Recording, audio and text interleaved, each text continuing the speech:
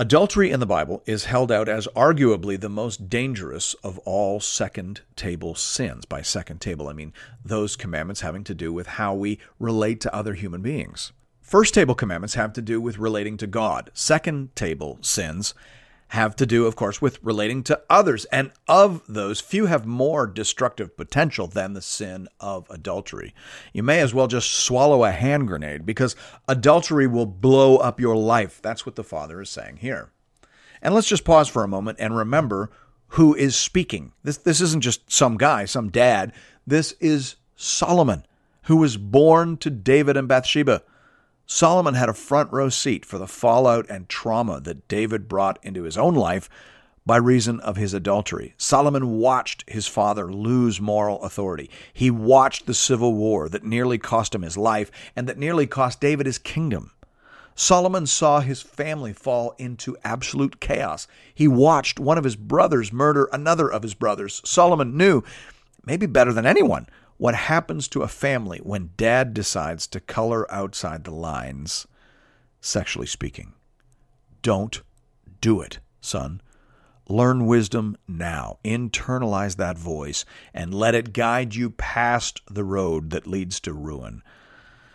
For none who go down that road come back, nor do they regain the paths of life. Adultery, sleeping with another person's wife, is an act of personal and familial suicide.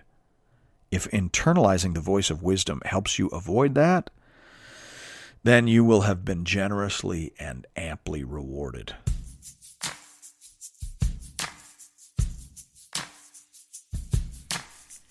Welcome to Into the Word with Paul Carter. I'm your host, Woody Woodland. In Proverbs chapter 2, we begin to hear more about these paths that lead to stability, happiness, flourishing, and health, as well as the paths that lead to death, disappointment, and destruction. The goal is not for us to be forced one way or the other.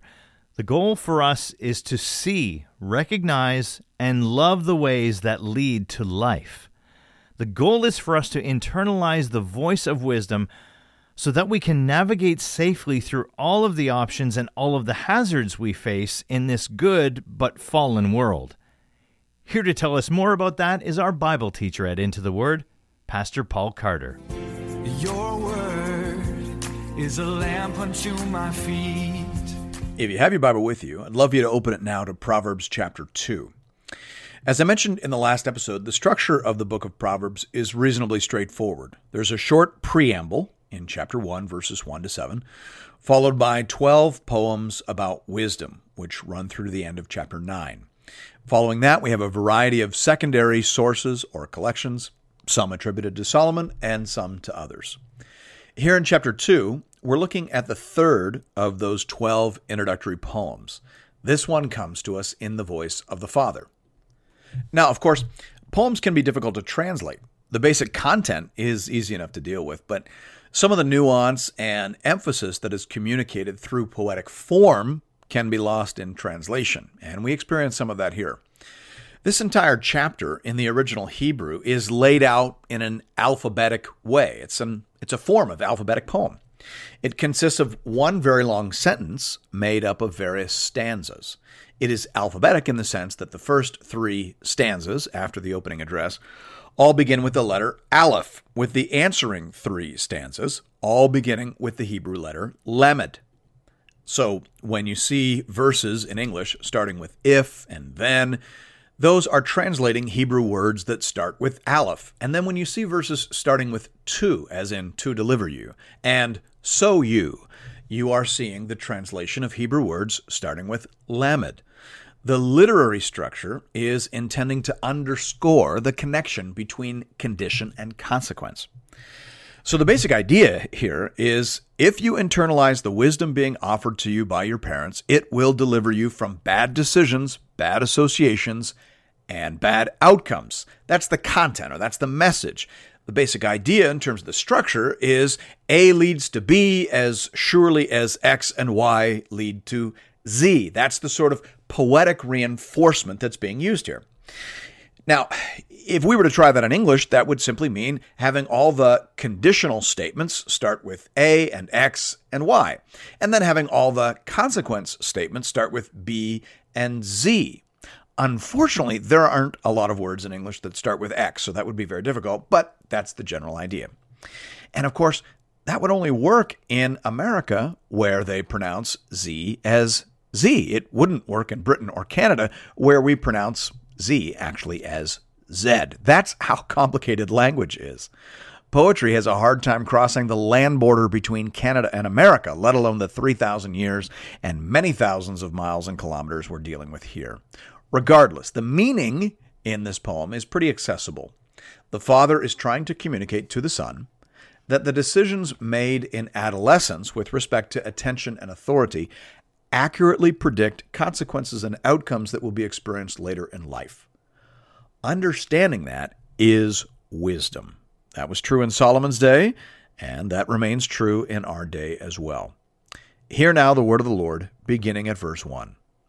My son, if you receive my words and treasure up my commandments with you, making your ear attentive to wisdom and inclining your heart to understanding. Yes, if you call out for insight and raise your voice for understanding, if you seek it like silver and search for it as for hidden treasures. So the first stanza after the address, my son, begins with the word if, as in, if you receive my words and treasure up my commandments. That clause begins with aleph, helping us identify this as the first conditional stanza. So Bruce Walke says here, this structure, he's referring to the poetic structure, this structure reflects the nature of wisdom, namely the right deed and successful destiny nexus, closed quote. There is a connection between certain actions and certain outcomes. Understanding that is the essence of wisdom, and helping children see that is one of the primary challenges faced by parents. We want our children to understand that if you run away from mommy, you might get hit by a car. If you stick your finger in an electrical socket, you might get a nasty shock. Certain actions are associated with certain outcomes. And so here, the Father takes us to the most basic nexus of all, the connection between attending to the instructions and counsel of your parents and seeking out wisdom and understanding on the one side, with positive life outcomes on the other side. That's the basic idea here. He's saying, if you listen to the instruction of your parents, and if you make a habit of seeking out wise counsel and knowledge, then certain outcomes may be expected. And we begin to get into those outcomes now, beginning in verse 5. If you do what I've commanded you, the Father says, then you will understand the fear of the Lord and find the knowledge of God. For the Lord gives wisdom. From his mouth come knowledge and understanding. He stores up sound wisdom for the upright. He is a shield to those who walk in integrity, guarding the paths of justice and watching over the way of his saints. Verse 5 is actually very interesting. It seems to indicate that the path of listening to your parents eventually leads to the fear of the Lord and the knowledge of God. Certainly most reformers made that kind of connection. They understood that we learn to honor the Lord, as it were, by practicing honor for parents. A child who never learns to listen to mom and dad is unlikely to rest easy under the sovereignty of Almighty God. These things are connected. Children need to be taught, and even more so, they need to experience the connection between trusting and obeying mom and dad with positive life outcomes. This will pave the way for their faith and trust in God later on in life. That seems to be the general principle. And of course, that's a warning, I think, to mom and dad. If children don't make that connection, that could be because of stubbornness on their part, but it could also be because of negligence on our part. Bad parenting is going to make it harder for children to trust in the Lord later on. And there's probably something in there for pastors, too. We may need to be more patient with poorly parented people. They're going to have a harder time resting under the leadership and lordship of Jesus. They may need a longer on-ramp, so expectations and timelines may need to be adjusted. Verse 6 is interesting as well. It seems to be saying that while it is good and prudent to pursue wisdom and understanding, such things are ultimately the gift of God. He gives to those who pursue. That's fascinating. He doesn't give to the indifferent, and the industrious don't find it on their own. Rather, the text says he gives to those who diligently search. That seems to be the idea. And of course, that's very similar to what we see in the New Testament. In Philippians 2:12-13, the Apostle Paul says, "Therefore, my beloved, as you have always obeyed, so now, not only as in my presence, but much more in my absence, work out your own salvation with fear and trembling, for it is God who works in you, both to will and to work for his good pleasure." So there, Paul tells his people to work out their own salvation. But then he goes right on to say, "For it is God who works in you, both to will and to work for his good pleasure." Tremper Longman III helps us understand what's being commended here. He says, "We are to work hard at our salvation, but ultimately we must recognize that salvation is a gift of God's grace and thank him for it." Close quote. I think that's exactly right. Old Testament and New, we need to work, we need to strive, we need to pursue. But ultimately, it is God who gives, and it is ours to receive and give thanks. There is a warrant for effort here, but definitely not for pride.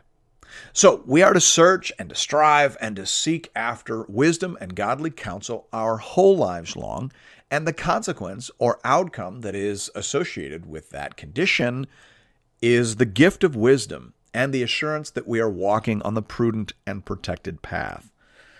Bruce Walke, again, is helpful here. He says, "These paths are protected in such a way that those on them arrive at their appointed destiny of eternal life." Closed quote. So to be clear, the Bible is not promising here that you will never get cancer or experience fraud or fall down the stairs if you walk this path. Rather, it is saying that if you walk on the path of obedience, faith, and wisdom, at the end of the day, you really have nothing to fear. There may be ups and downs. There may be twists and turns in your life. But the end of this path is life in the Lord, and God will make sure of that. Hey, Pastor Paul, I want to jump in here if I can, because that is really important for our listeners to understand. I think it's possible that someone might hear what's being said in this chapter, and they might think, if I do this, if I walk in the path of wisdom, then I won't get cancer, I won't suffer tragedy, I won't die at a young age or lose my job or whatever. But that is not what Proverbs is saying, is it? No, that's not how the book of Proverbs functions. It's important to remember that Proverbs aren't promises. They're proverbs. They intend to communicate general principles, and they do. It is generally true that sober, hardworking, wise people do well in life, whereas foolish, drunken, lazy people do poorly. That is generally true. But the book of Proverbs itself acknowledges that that is not always true. Sometimes in a fallen world, what should happen doesn't happen. So Proverbs 13:23, for example, says, "The fallow ground of the poor would yield much food, but it is swept away through injustice." So sometimes the sober, hardworking, wise person is still poor because he lives in a fallen, unjust, crooked world. And that stinks. But that's life too. And wisdom is about understanding that and making good decisions in light of that. And Proverbs anticipates that someone might think, well then, if that's the way the world is, I might as well be a crook, because sometimes crime does pay. So Proverbs 16:8 says, "Better is a little with righteousness than great revenues with injustice." So the point is, even in the book of Proverbs itself, we have general principles and a recognition that sometimes because of sin, those principles are going to be resisted. And our experiences may not align exactly with what we've been led to expect. But there is still a right and a wrong way to live. There's a right way, and the right way is always the winning way in the end. Because reality is longer than the 70 or 80 years that we spend on this earth. And so wisdom comes down to fearing the Lord and playing the long game. All right, so in what sense are Proverbs true? You said they're not always promises, but they are always true, right? Yes, absolutely. Proverbs are true. I would argue that Proverbs are true in 3 different ways. They're true, first of all, in a general sense. As I mentioned, it is generally true that the sober, the wise, and the hardworking person is going to get ahead, whereas the drunk, foolish, lazy person is going to fall behind. That is generally true. Even though the world is fallen, it is still ordered. There are still moral principles, natural laws, and divinely imposed limitations that we must recognize and understand in order to live well and wisely as contingent creatures. This world was created by a good God, and therefore it has order, goodness, beauty, and wisdom hardwired in. And so Proverbs tells us what is, even if what is currently distorted, resisted, and occasionally obscured. That fundamental order is never obliterated, and the force and fact of that fundamental order is constantly reasserting itself. Wise people know that, and they live accordingly. So, Proverbs are true in a general sense, and then they're also true in a situational sense. By that I mean that an aspect of wisdom is knowing when to apply what general principle.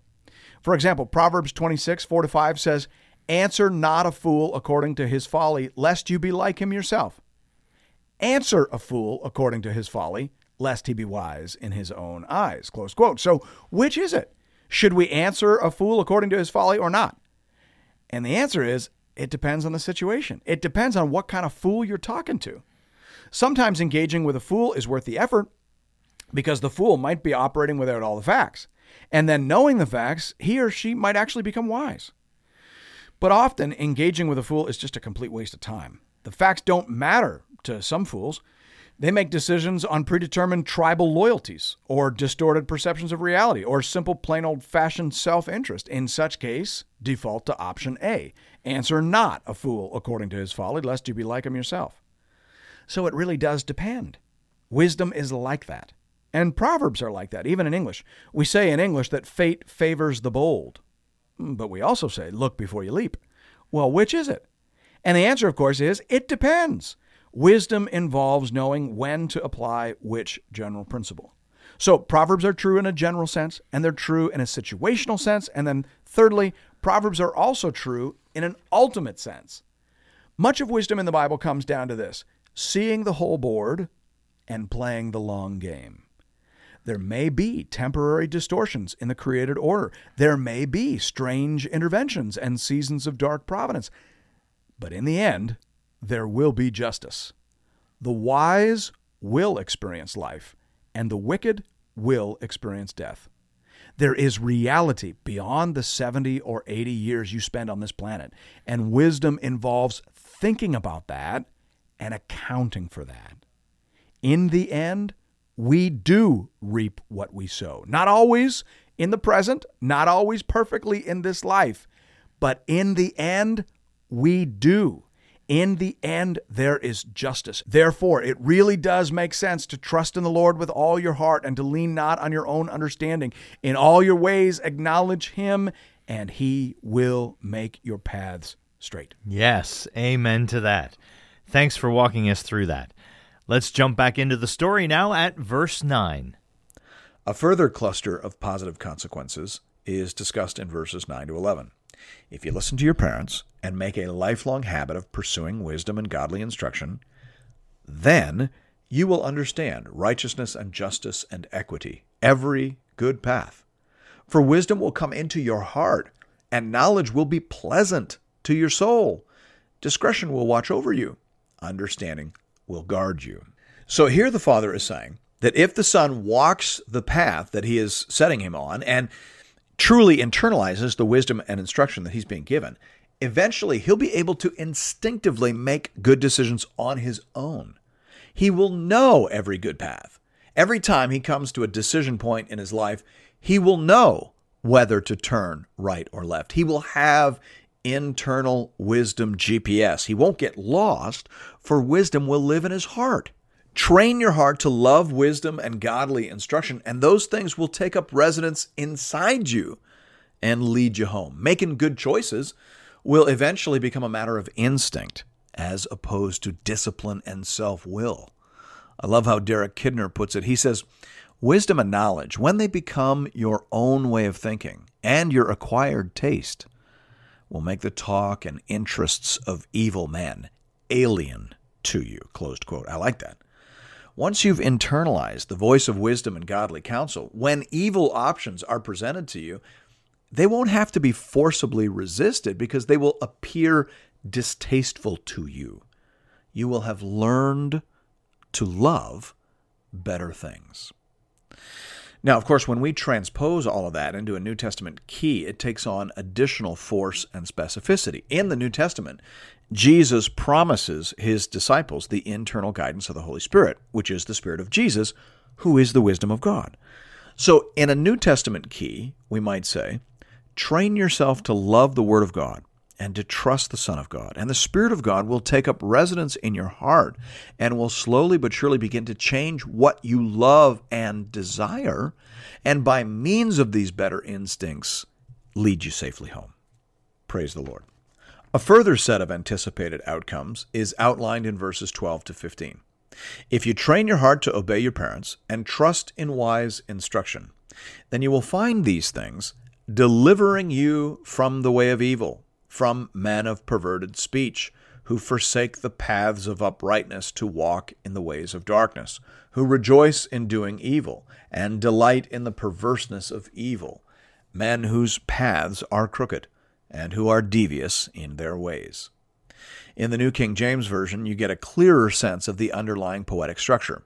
The NKJV has verse 12 as, to deliver you from the way of evil, from the man who speaks perverse things. I mentioned earlier that to and so are often used to translate the Hebrew preposition le, which with an infinitive usually indicates the end or outcome of an action. So here. The underlying literary structure actually reinforces the message in the actual words of the text. A leads to B, X and Y lead to Z. The Father is creatively saying that obeying parents and pursuing wisdom will have as its likely end or outcome deliverance from evil ways and evil people. When you take the wrong path, of course, you end up with the wrong people, you end up making bad choices, and you generally end up experiencing bad outcomes. That's the message, creatively crafted and forcefully delivered. A further cluster of outcomes is described in verses 16 to 19, again with the same underlying poetic structure to reinforce things.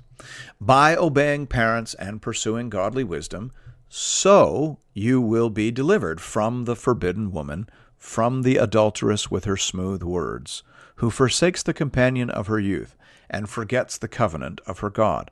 For her house sinks down to death, and her paths to the departed.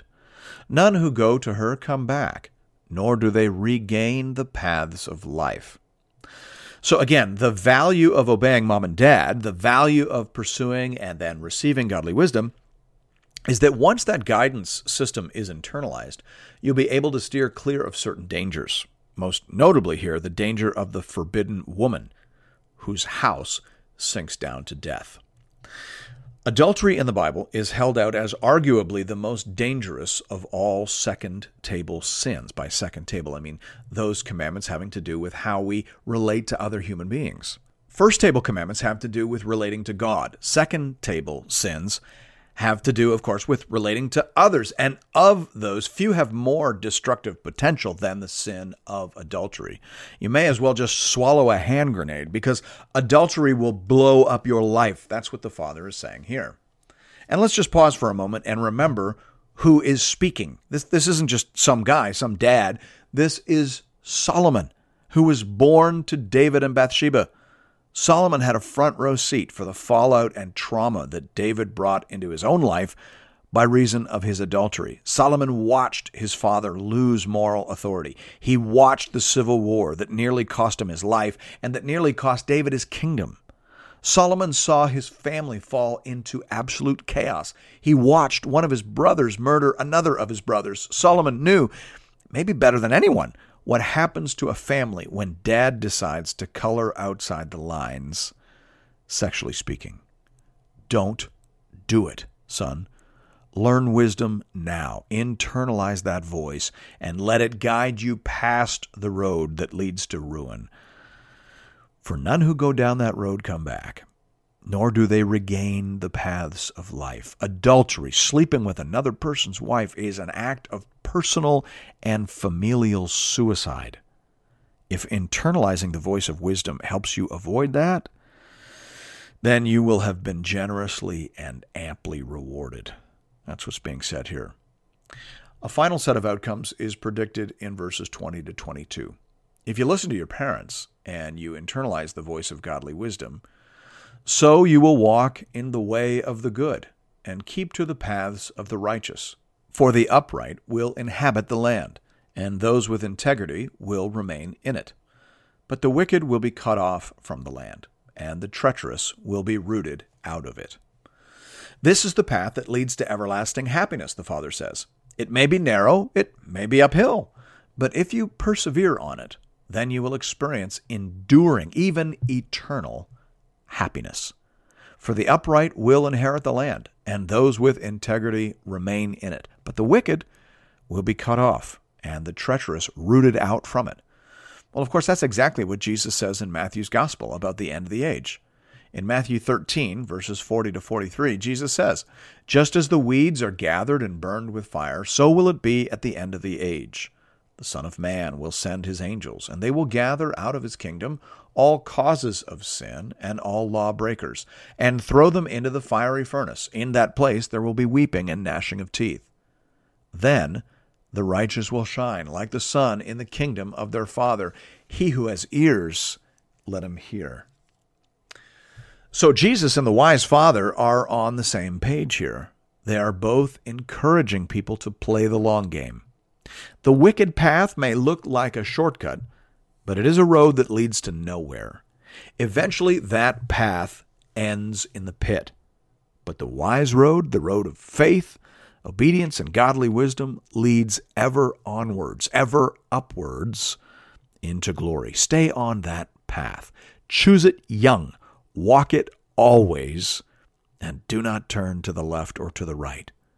This is the path of wisdom, son. This is the path of happiness. This is the path of life.